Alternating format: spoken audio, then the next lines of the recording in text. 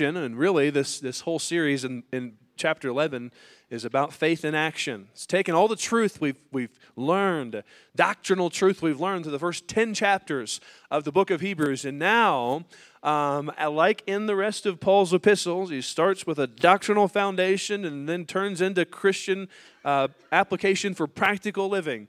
And that's what happens starting in Hebrews chapter 11. It's a story on the subject of faith, and we learn a whole lot about faith in this chapter of Scripture. Now, just to review, first couple verses of Hebrews, we get a description. I wouldn't call it a definition of faith so much as a description of faith. And we learn several things about faith. Faith is the substance of things hoped for, the Bible says. We learn that faith is my confidence. And faith is the evidence of things not seen. We learn that faith is to be my conviction. It's my evidence of things I don't see. We learn how by it the elders obtained a good report. And we learn how faith is to be our confirmation.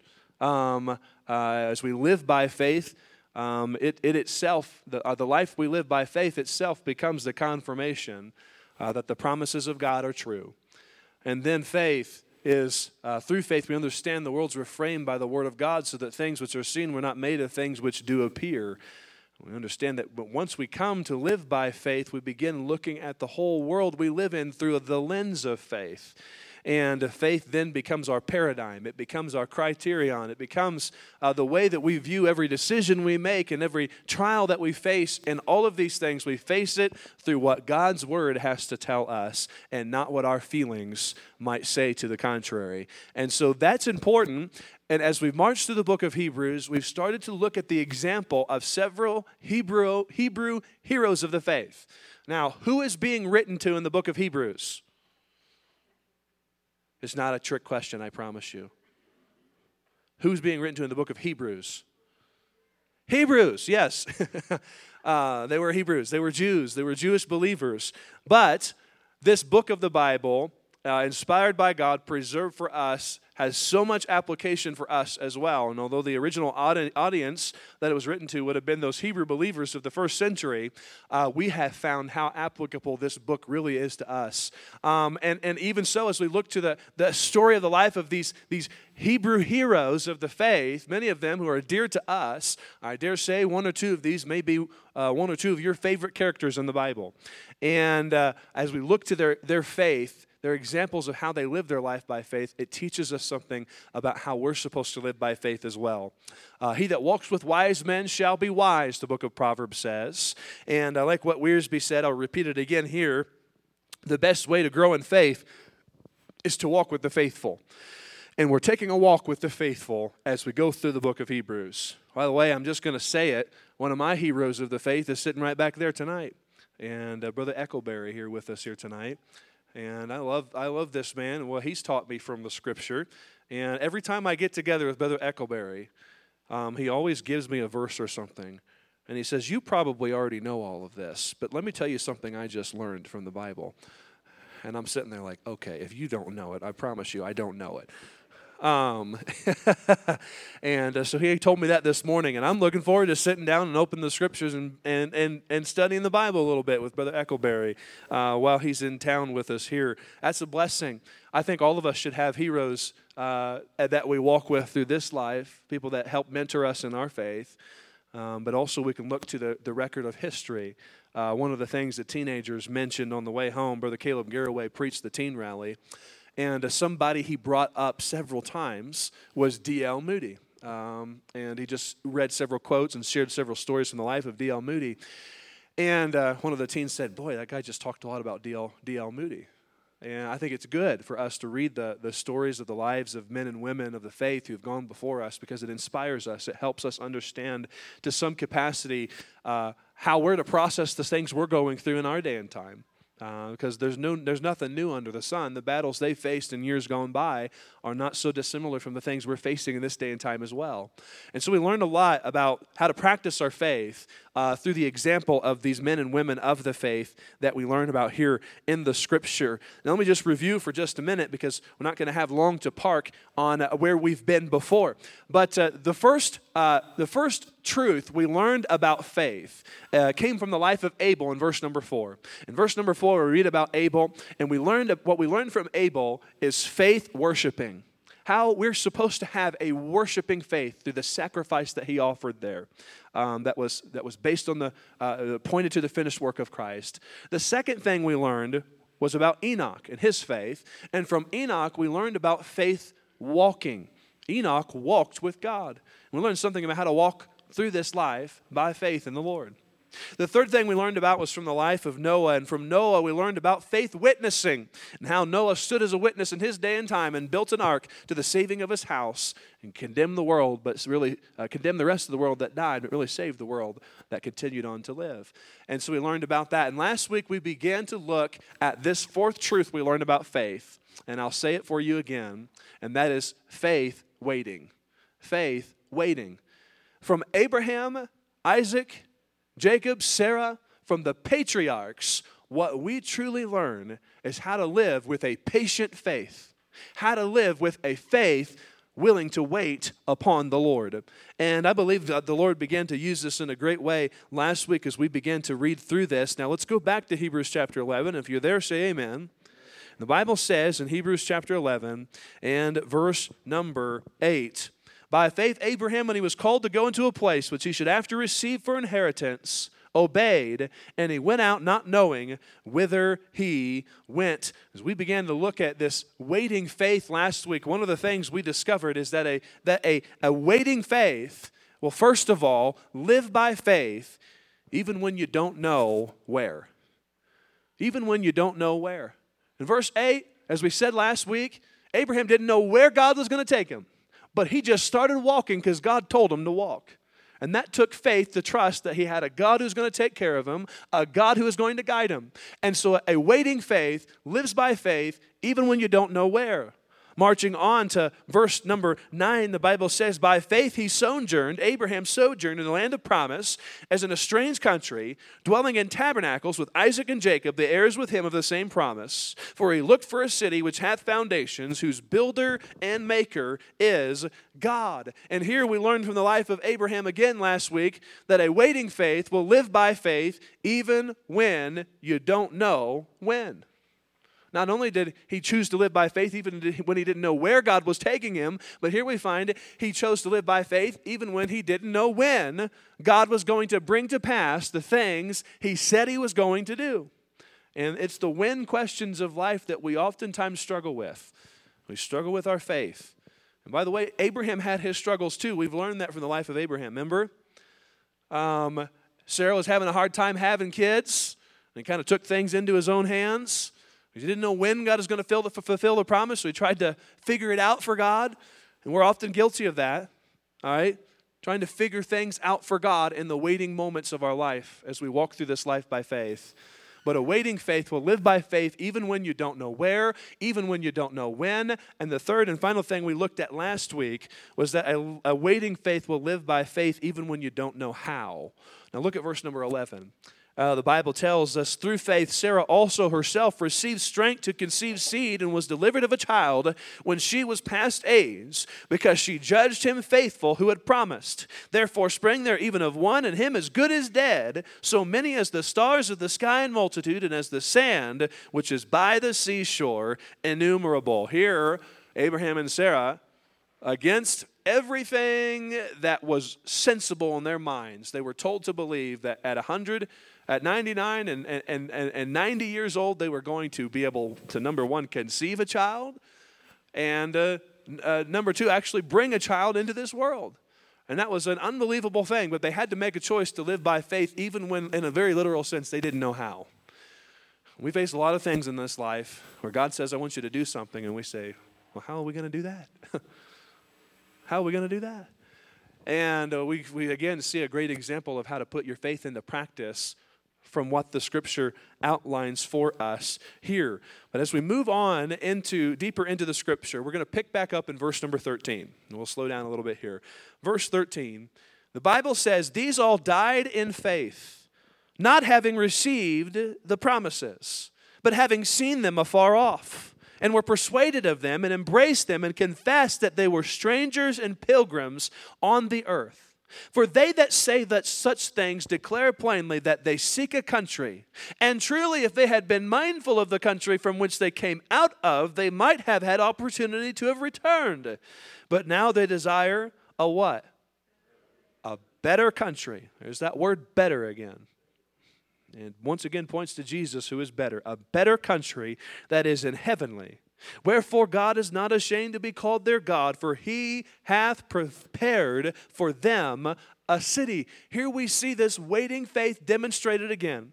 We're going to see it demonstrated in 3 more ways this evening before we're done. And the emphasis of this is learning to have a patient faith, learning to wait on the Lord. Here's what we do. When it comes to waiting moments of life, we want to turn to our own schemes like old Jacob we've been learning about in Genesis. When it comes to the waiting moments of life, we want to rely more on our feelings in our head than we do on our faith in the Lord. That is our tendency as human beings.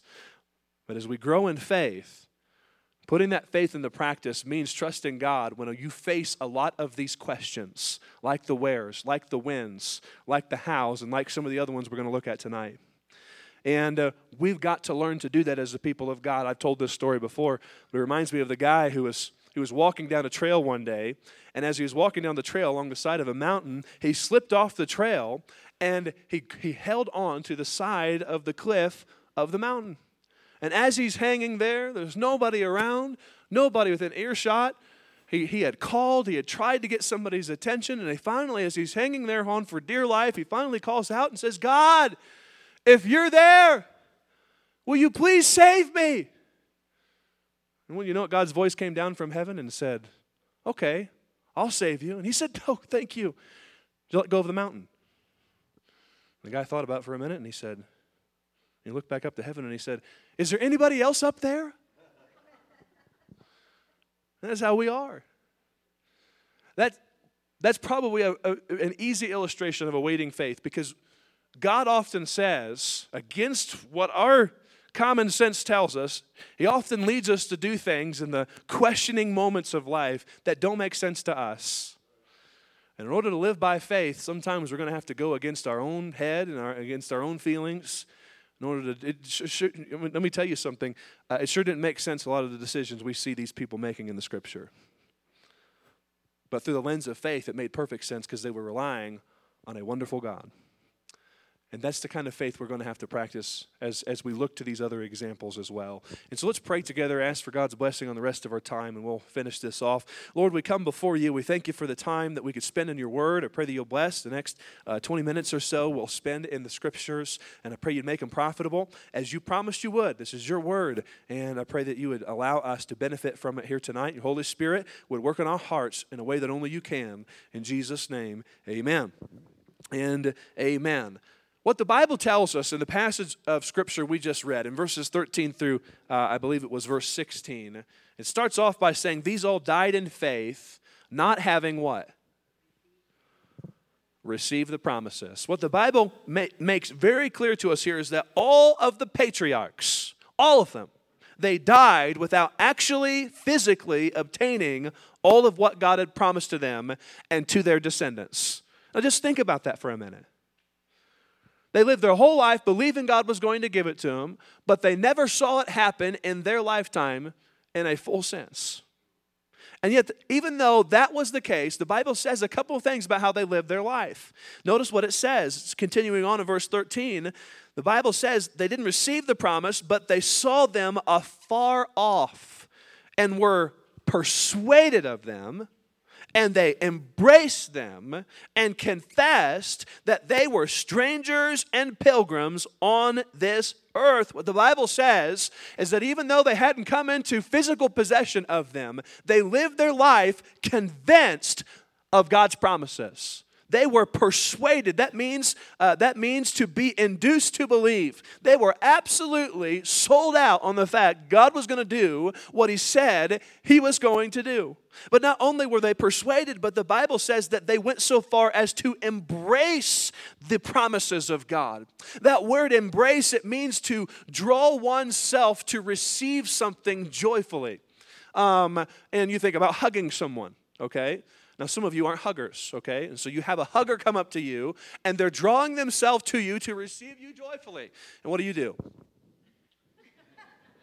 Please don't touch me. Okay. All right, who are the huggers in the room? Go ahead and confess, reveal yourself. Who are not the huggers in the room? All right, these people, they need a hug after the service. No, I'm just kidding. You better watch out if you try to give them a hug, okay? In Jesus' name, they'll bless you in a way you don't want to be blessed.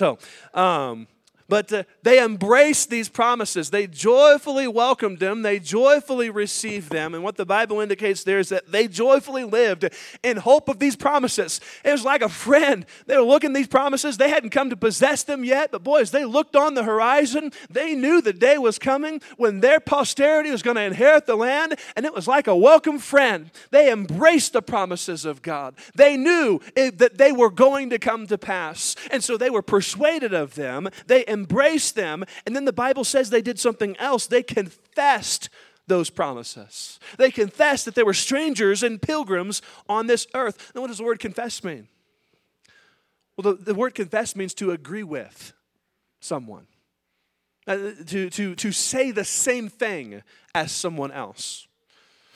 And so what they did is they went around in this earth, and when people say, "Why do you live in a tent?" Well, I actually own all this land. What? Yeah, God said He's going to give me all of this. They went around saying the same thing that God had said to them. They went around living like, my Father's told me that He's going to give me and my seed all of this land. That He's going to bless us, that He's going to bless the world through our family. They went around saying the same thing that God said about what He was going to do for them. And this is powerful truth. And because they believed what God had told them so much, the Bible says that Abraham lived in two different ways. He lived as a stranger and as a pilgrim. Now, let me give you a definition. A stranger is someone who is away from home. It's a foreigner, okay? A pilgrim is someone who is headed home. We're strangers in this world. This world is not my home. That's the stranger. And what's the next part of the song? I'm just a passing through. Where are we going to? We're heading home, okay? We're pilgrims in this world. And Abraham lived even as God had promised him, I'm going to give your posterity an inheritance down here. Abraham still didn't live for the down here. He lived for eternity. He lived for an eternal home, and that's what the Scripture indicates to us. Now, the Bible goes on and says in verse 15, and truly if they had been mindful of that country from whence they had come out, they might have had opportunity to return. And the fact is, there would have been plenty of opportunity to turn around and go right back where they had come from if they didn't believe God, if Abraham and Sarah didn't believe God. But the fact of the matter is, they lived their lives reaching forth for something they believed was so much better. Look at verse number 16. The Bible says, but now they desire a better country. That word desire, same idea that's communicated later in the book of Philippians. Forgetting those things which are behind and reaching forth. Same word. They desire. They reached forth for a better country. Isn't that how we're supposed to live our lives too, as the people of God? See, Abraham chose to live by faith even when he didn't know if in his lifetime he was going to come into full possession of everything God was going to do. He made a decision to go on and live by faith even though he didn't know if, and I love the last part here of this little text. It says they desire a better country that is in heavenly, and the last part says, wherefore God is not ashamed to be called what? Their God, for He has prepared for them a city. You go through the rest of the Bible, and God often calls Himself, I am the God of who? Abraham. God, you think about God. Now, I don't have any problem going around and saying, yeah, Jesus Christ is my Lord and Savior. Think about God going around and saying, I'm the God of Abraham. I'm the God of Jerry. I'm the God of Ron. I don't know about you, but if God had something like that to say about me, that's pretty significant. If God thought so much about my relationship with Him that He said, hey, you know, Bruce, yeah, I'm Bruce's God. That's significant. Because he chose to live his life defined by a trust in God. And God said, I'm going to put my name on you, son, because you trust me. And I'm not ashamed to be called your God. By the way, Jesus, in the book of Hebrews earlier we learned, he's not ashamed to sing among his brethren in the church. He's not ashamed to be identified with us as his people. Isn't that a wonderful truth? And as we live this life of faith, we see these truths coming out. And so here we're challenged with this same challenge, that to have such a patient faith as this would mean that we are to pass through this world as strangers and pilgrims. We are away from home, but we're headed home. We're not living for this world. We are to be a part of this world. We're to live in this world, but to not be of this world. Whereas the book of Colossians says in Colossians chapter 3, to set our affections on things beloved, or things above and not on things below. Because we are dead and our life is hid with God in Christ. We have a higher priority to live for. There is a better country we're going for. Friend, I love America, but it's not going to be as good as that better country. And that's the country I'm going to choose to live for. I'll be a part of this country while I'm here. I'll participate as much as God leads me to, but I'm living for the better country. And I don't know if in my lifetime I'll see the Lord come again. I don't know if I'll see the fulfillment of all the things that God has promised to me. But here's the difference. Abraham didn't know if in his lifetime he would receive the fulfillment of all the promises.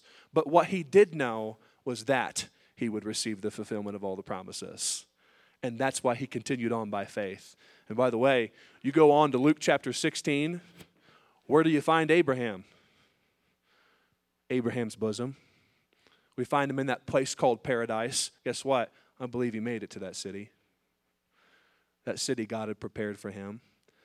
And there's a lot of truth we could benefit from in that. But boy, if we're going to live a life by faith, we're going to have to choose to live a life that chooses to trust God even when you don't know if you're going to see the fulfillment of all the things you hope to see. Here's a fifth truth we'll look at along this line. A waiting faith is a faith that chooses to live by faith, and here's a hard one, even when you don't know why.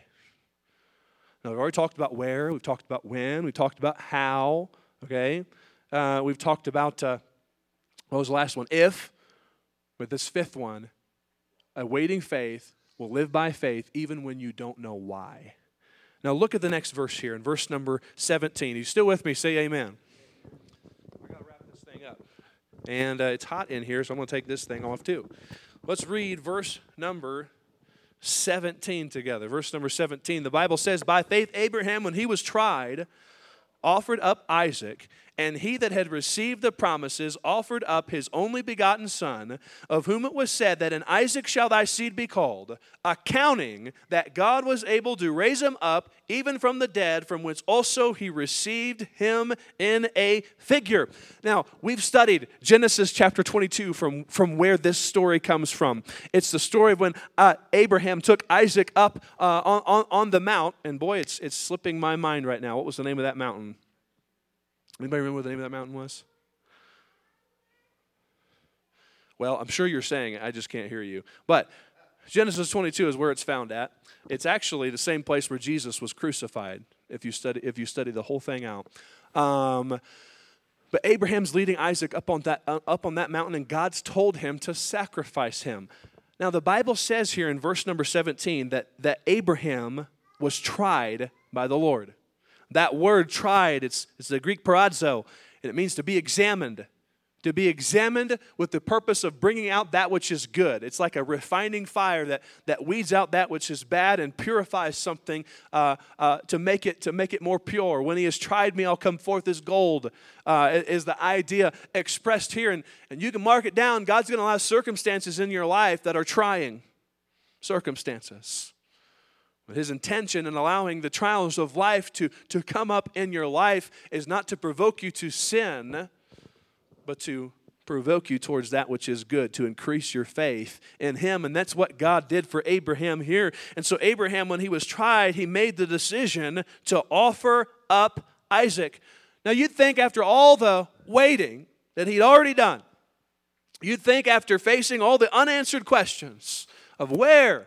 Believing God even when he didn't know where.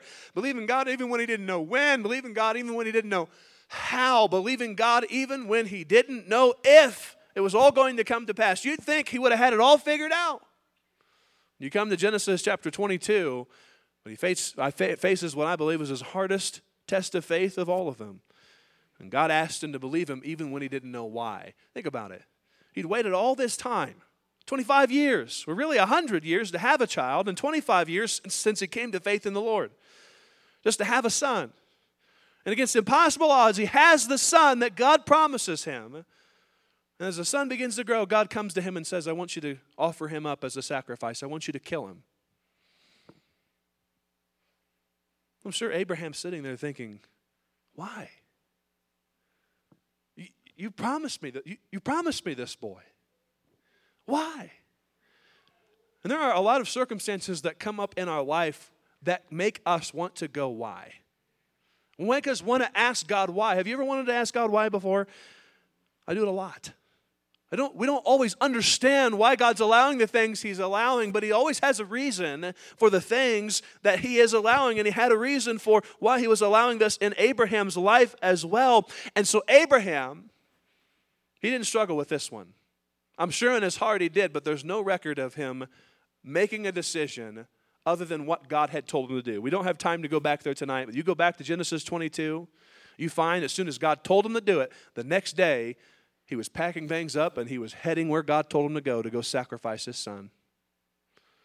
And he went through the whole process. The Bible says there in verse number 17 that when he was tried, he offered up Isaac. The tense of that verb, offered up, it means it was as good as done in his heart. As soon as he lifted up that knife to kill his son, it was coming down. He had every intention of following through and doing what God had told him to do, even though he didn't understand why. You say, what would compel a person to do something like that? Well, the rest of the verse tells us why he was able to follow what God had told him to do by faith. It says he offered up Isaac, and he that had received the promises offered up his only begotten son. I propose to you that the reason he was able to trust God, even when he didn't know why God was telling him to do what he was doing, is because of that statement right there. He had received the promises. What were the promises? Well, look at the rest of the verse 18. Of whom it was said, read this phrase with me out loud, that in Isaac shall thy seed be called. See, God had already told him, I'm going to make a great nation of you through this boy right here. And Abraham believed that so much. God's word. God, you told me you're going to make a great nation of me, and you told me you're going to do it through my son Isaac specifically. And I don't know why you're telling me to offer him up as a sacrifice, but I'm going to believe that you're going to keep your word. So much so that in verse number 19 it says that he accounted or he reckoned that God was able to do something. What? Raise him up from the dead, even from the dead, from whence also he received him in a figure. Now this is astounding. It's more astounding than I think we often give it credit. Because before this point in history in Abraham's life, nobody had ever been risen from the dead. We're living on the other side of the gospel where Jesus went around right and left raising people from the dead. Even later in the Old Testament, people are raised from the dead. But there was no pre-context of someone dying and coming back to life in Abraham's mind. He was believing in something that literally in his mind was an impossibility. It had never happened before. It's not like he could go back and say, well, God, you raised Lazarus from the dead, and I believe you can raise my son from the dead. No, nobody else has been raised from the dead. But Abraham believed so much in what God had told him that even though he didn't know why God was telling him to do what he was telling him to do, he still chose to go forward and do what God had told him to do, believing that God was still going to keep his word. I don't know about you, but that's a great measure of faith in my mind and in my heart. And that is what we see Abraham did in this passage of Scripture. And so we see that Abraham chose to believe God even when he didn't understand why God was asking him to do what he was asking him to do. And I say to you this evening that a patient, waiting faith will trust God even when you don't understand why he is asking you to do what he is asking you to do. Those moments of why, When you just do what God tells you to do, even though you don't know why, and you don't understand why He's telling you to do what He's telling you to do. Those are the moments that truly grow your faith. And we see Abraham as our example in this thing. Hey, Job was this way as well. Remember what Job said? Job chapter 13 and verse 15, he said, though He slay me, yet will I trust Him. God, you can kill me, but I'm still going to trust that You're doing exactly what's right for me. I don't know why You've allowed all this to happen in my life. Later on in Job chapter 23, in verse number 10, he said, but He, God, knows the way that I take, and when He has tried me, I shall come forth as gold. The why questions of life are sometimes the hardest questions that we face in life. Why did You take my loved one away from me? Why did You allow me to lose my job? Why did You allow me to face financial ruin? Why have You allowed this to happen to my child? There's all kinds of why questions that we ask, and they're very hard to answer sometimes. And sometimes God doesn't let us know on this side of eternity why either, by the way. But a patient faith, even when you don't understand why, will choose to go on trusting God. Even then. The Apostle Paul wanted to know why. Go over to 1 Corinthians chapter 12. Keep your place marked in Hebrews 11. 2 Corinthians chapter 12. 2 Corinthians chapter 12. The Apostle Paul wanted to know why. He came to the Lord in 3 different, long, intense seasons of prayer, I believe. And he asked the Lord, why have You given me this thorn in the flesh? And just so we're clear, he didn't have a wife, so it couldn't have been his wife, okay? But I digress. Why have You given me this thorn in the flesh? We don't know what the thorn in the flesh was. Three different intense seasons of prayer. The Apostle Paul came and he essentially asked God why. In 2 Corinthians chapter 12 and verse 8, the Bible says, the Apostle Paul said, for this thing I sought the Lord thrice that it might depart from me. The only answer he ever got back from the Lord was in verse number 9. And He said unto me, let's read it out loud together, my grace is sufficient for thee, for my strength is made perfect in weakness. My grace is sufficient. In other words, God said, I'm not going to tell you why. I just want you to trust me. What did Paul say in the rest of verse 9? Most gladly, therefore, will I rather glory now in my infirmities, that the power of Christ may rest upon me. Paul found out, and God not answering his why and just teaching him to trust Him, that's where he found his true strength. God, I don't know why You've allowed me to have this health trial. I don't know why You've put this in my life, but I'm thankful for it because it's taught me to trust You more. Because it's revealed to me that I can't do it without You. It's brought me to the end of myself. And he said, God, I'm thankful for it now. And sometimes that's why God puts the why questions in our life, by the way. So would you be willing to trust God even when you don't know why? See, a patient faith lives by faith even when you don't know why, even when you don't know if. But the last one I want you to notice, and we'll be done, is you'll live by faith even when you don't know how long. How long. Now let's read the rest of the chapter because these 3 patriarchs, their stories are very similar here. And we'll just breeze over these. But verse number 20, it says, by faith Isaac blessed Jacob and Esau concerning things to come. By faith, Jacob, when he was dying, blessed both the sons of Joseph and worshipped leaning upon the top of his staff. And by faith, Joseph, when he died, made mention of the departing of the children of Israel and gave commandment concerning his bones. There are literally so many things that could have been written about each one of these men and about the faith that they practiced, but God only chose one primary thing to write about all 3 of these patriarchs that stood out about their faith. And let me tell you what that one thing was. Each one of these men lived their lives waiting for God to fulfill His promise to them, even when they didn't know how long it was going to take for Him to do so. The Bible says, by faith, Isaac, he blessed Jacob and Esau concerning things to come. Now you help me out. We've studied this not too long ago. Who was Isaac's favorite son? Esau. He liked his firstborn son, right? And they were twins, but Esau came out first. Remember, Isaac wanted to bless Esau. God told him to bless Jacob. The Bible says, by faith, Isaac, he blessed Jacob and Esau concerning things to come. Remember, even when Esau came and said, Dad, can't you give me the blessing back? Isaac said, no. This is what the Lord has said is going to happen. And he exercised faith in making that decision. He didn't know when it was going to happen, but he believed that God told him that he was going to bring a blessing to the world and to his posterity through Jacob. And he believed in God's elect one and his chosen, the chosen son that God had said he was going to go with in that scenario. Then you go down to verse number 21, and the Bible says, by faith Jacob, when he was dying, he blessed both the sons of Joseph, and he worshiped, leaning upon the top of his staff. Now here's old Jacob. Jacob, at the end of his life, he's, by the way, this is a sidebar, the Bible says he's leaning upon his staff. You remember why Jacob had to limp on his staff? Because he wrestled with God. At the end of his days, in spite of all the stuff we're learning about him right now, okay?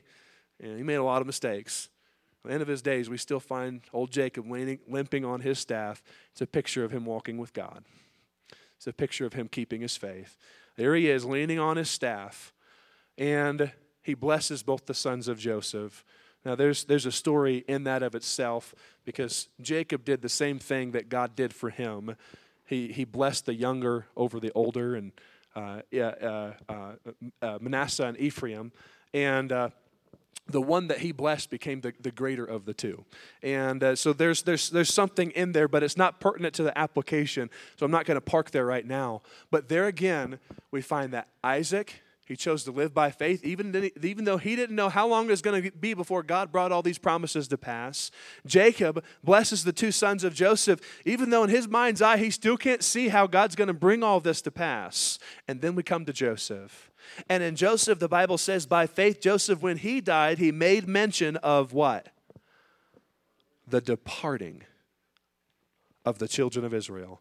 You know what the Greek word used there for departing is? Exodus. I like that. We know what Exodus is, don't we? And Joseph, before he died, now there's a lot of things that Joseph did by faith. You make no mistake about that.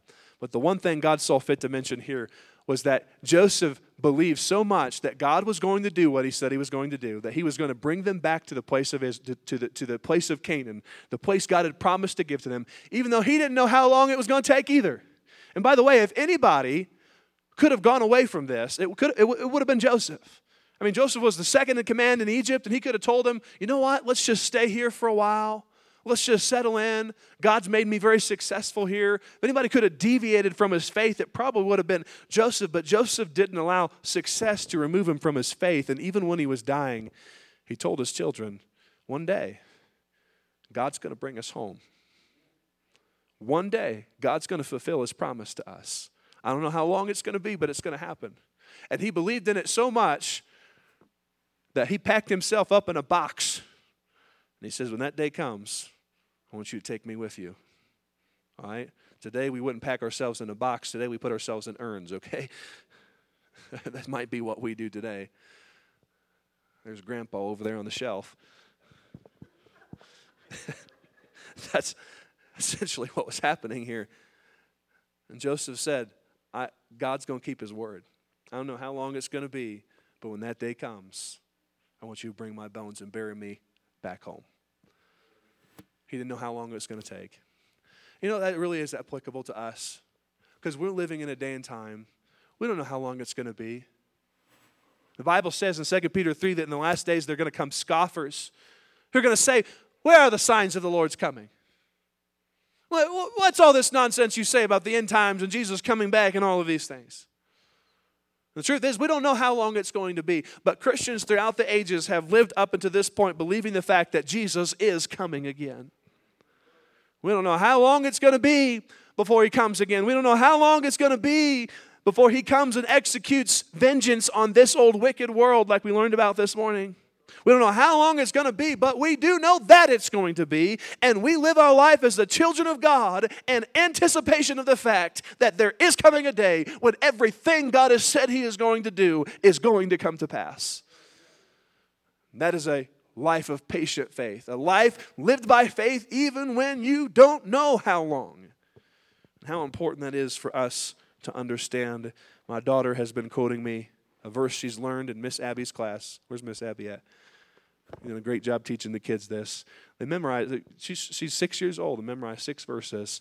You can quote them. She's proud of it. In fact, she tries to quote them to every person she meets. But John chapter 14. Let not your heart be troubled. You believe in God? Believe also in me, Jesus said. In my Father's house are many mansions. If it were not so, I would have told you. I go to prepare a place for you. And if I go to prepare a place for you, I'll come again and receive you unto myself, that where I am, there ye may be also. And whither I go, you know, and the way you know. And Thomas saith unto him, Lord, how can we know the way to where you're going? And Jesus said to him, I am the way, the truth, and the life. No man comes unto the Father but by me. Jesus has told us he's coming. And friend, as the Bible says in the book of Revelation, even so come, Lord Jesus. Even so come. We need to live with that continued patient faith. Though we don't know how long it's going to be, we know it's coming. Though we give our dying breath in this world, we know it's still coming. That's the type of faith we see demonstrated from the life of these people in the Scripture. And so a waiting faith is not an idle faith. A waiting faith is a faith that grasps a hold of the promises of God and lives in expectation of the fulfillment of them. A waiting faith is a faith that chooses to obey even when questions are left unanswered, like the where of life. I talked to a young man this morning and he said, I feel like I really need to talk to somebody because, and he was talking to me about wanting to sit down with me because I just don't know where God wants me to go, and I'm a little nervous about going the direction he wants me to go because I don't know where it's going to lead me. I'm excited to sit down with him and tell him, that's exactly how it's supposed to be, buddy. That's what faith is all about. A patient faith lives by faith even when you don't know where, even when you don't know when, even when you don't know how, even if you don't know if, even when you don't know why, even when you don't know how long. It's just trusting God even when you don't know. That's living by faith. And that's what God wants us to do. The Old Testament puts it this way, wait on the Lord. Just wait on the Lord. It's not a waiting like you're sitting in a doctor's office, like I said last week. It's a waiting like you're a waiter at a restaurant, okay? You're waiting on his every bid and call. And when he's ready to come, you're there. When he tells you need to do something, you do it. All right? Now, how many of you have ever been a waitress before or a waiter? Okay? If you've been it, and I've done it a little bit. I wasn't good at it, but I did it. And sometimes people would ask me to do things. And I'd be like, well, why in the world do they want that? Why in the world do you want ketchup with your pancakes? Are you okay? You want me to call 911? Sometimes that's how it is with God. He tells us to do things, but we're waiting on Him. That's a waiting faith. I'll leave you with a song, and hopefully it'll be a blessing to you this week. You guys know that song of Isaiah 41 or 40:31? If you know it with me, sing it with me. They that wait upon the Lord shall renew their strength. They shall mount up with wings like eagles. They shall run and not be weary. They shall walk and not faint. Teach me, Lord, to wait. One more time for good measure. They that wait upon the Lord shall renew their strength. They shall mount up with wings like eagles. They shall run and not be weary. They shall walk and not faint. Teach me, Lord, to wait. And may we have that patient faith like we learned from the patriarchs, even willing to wait when you don't know all of those things. Let's bow our heads together.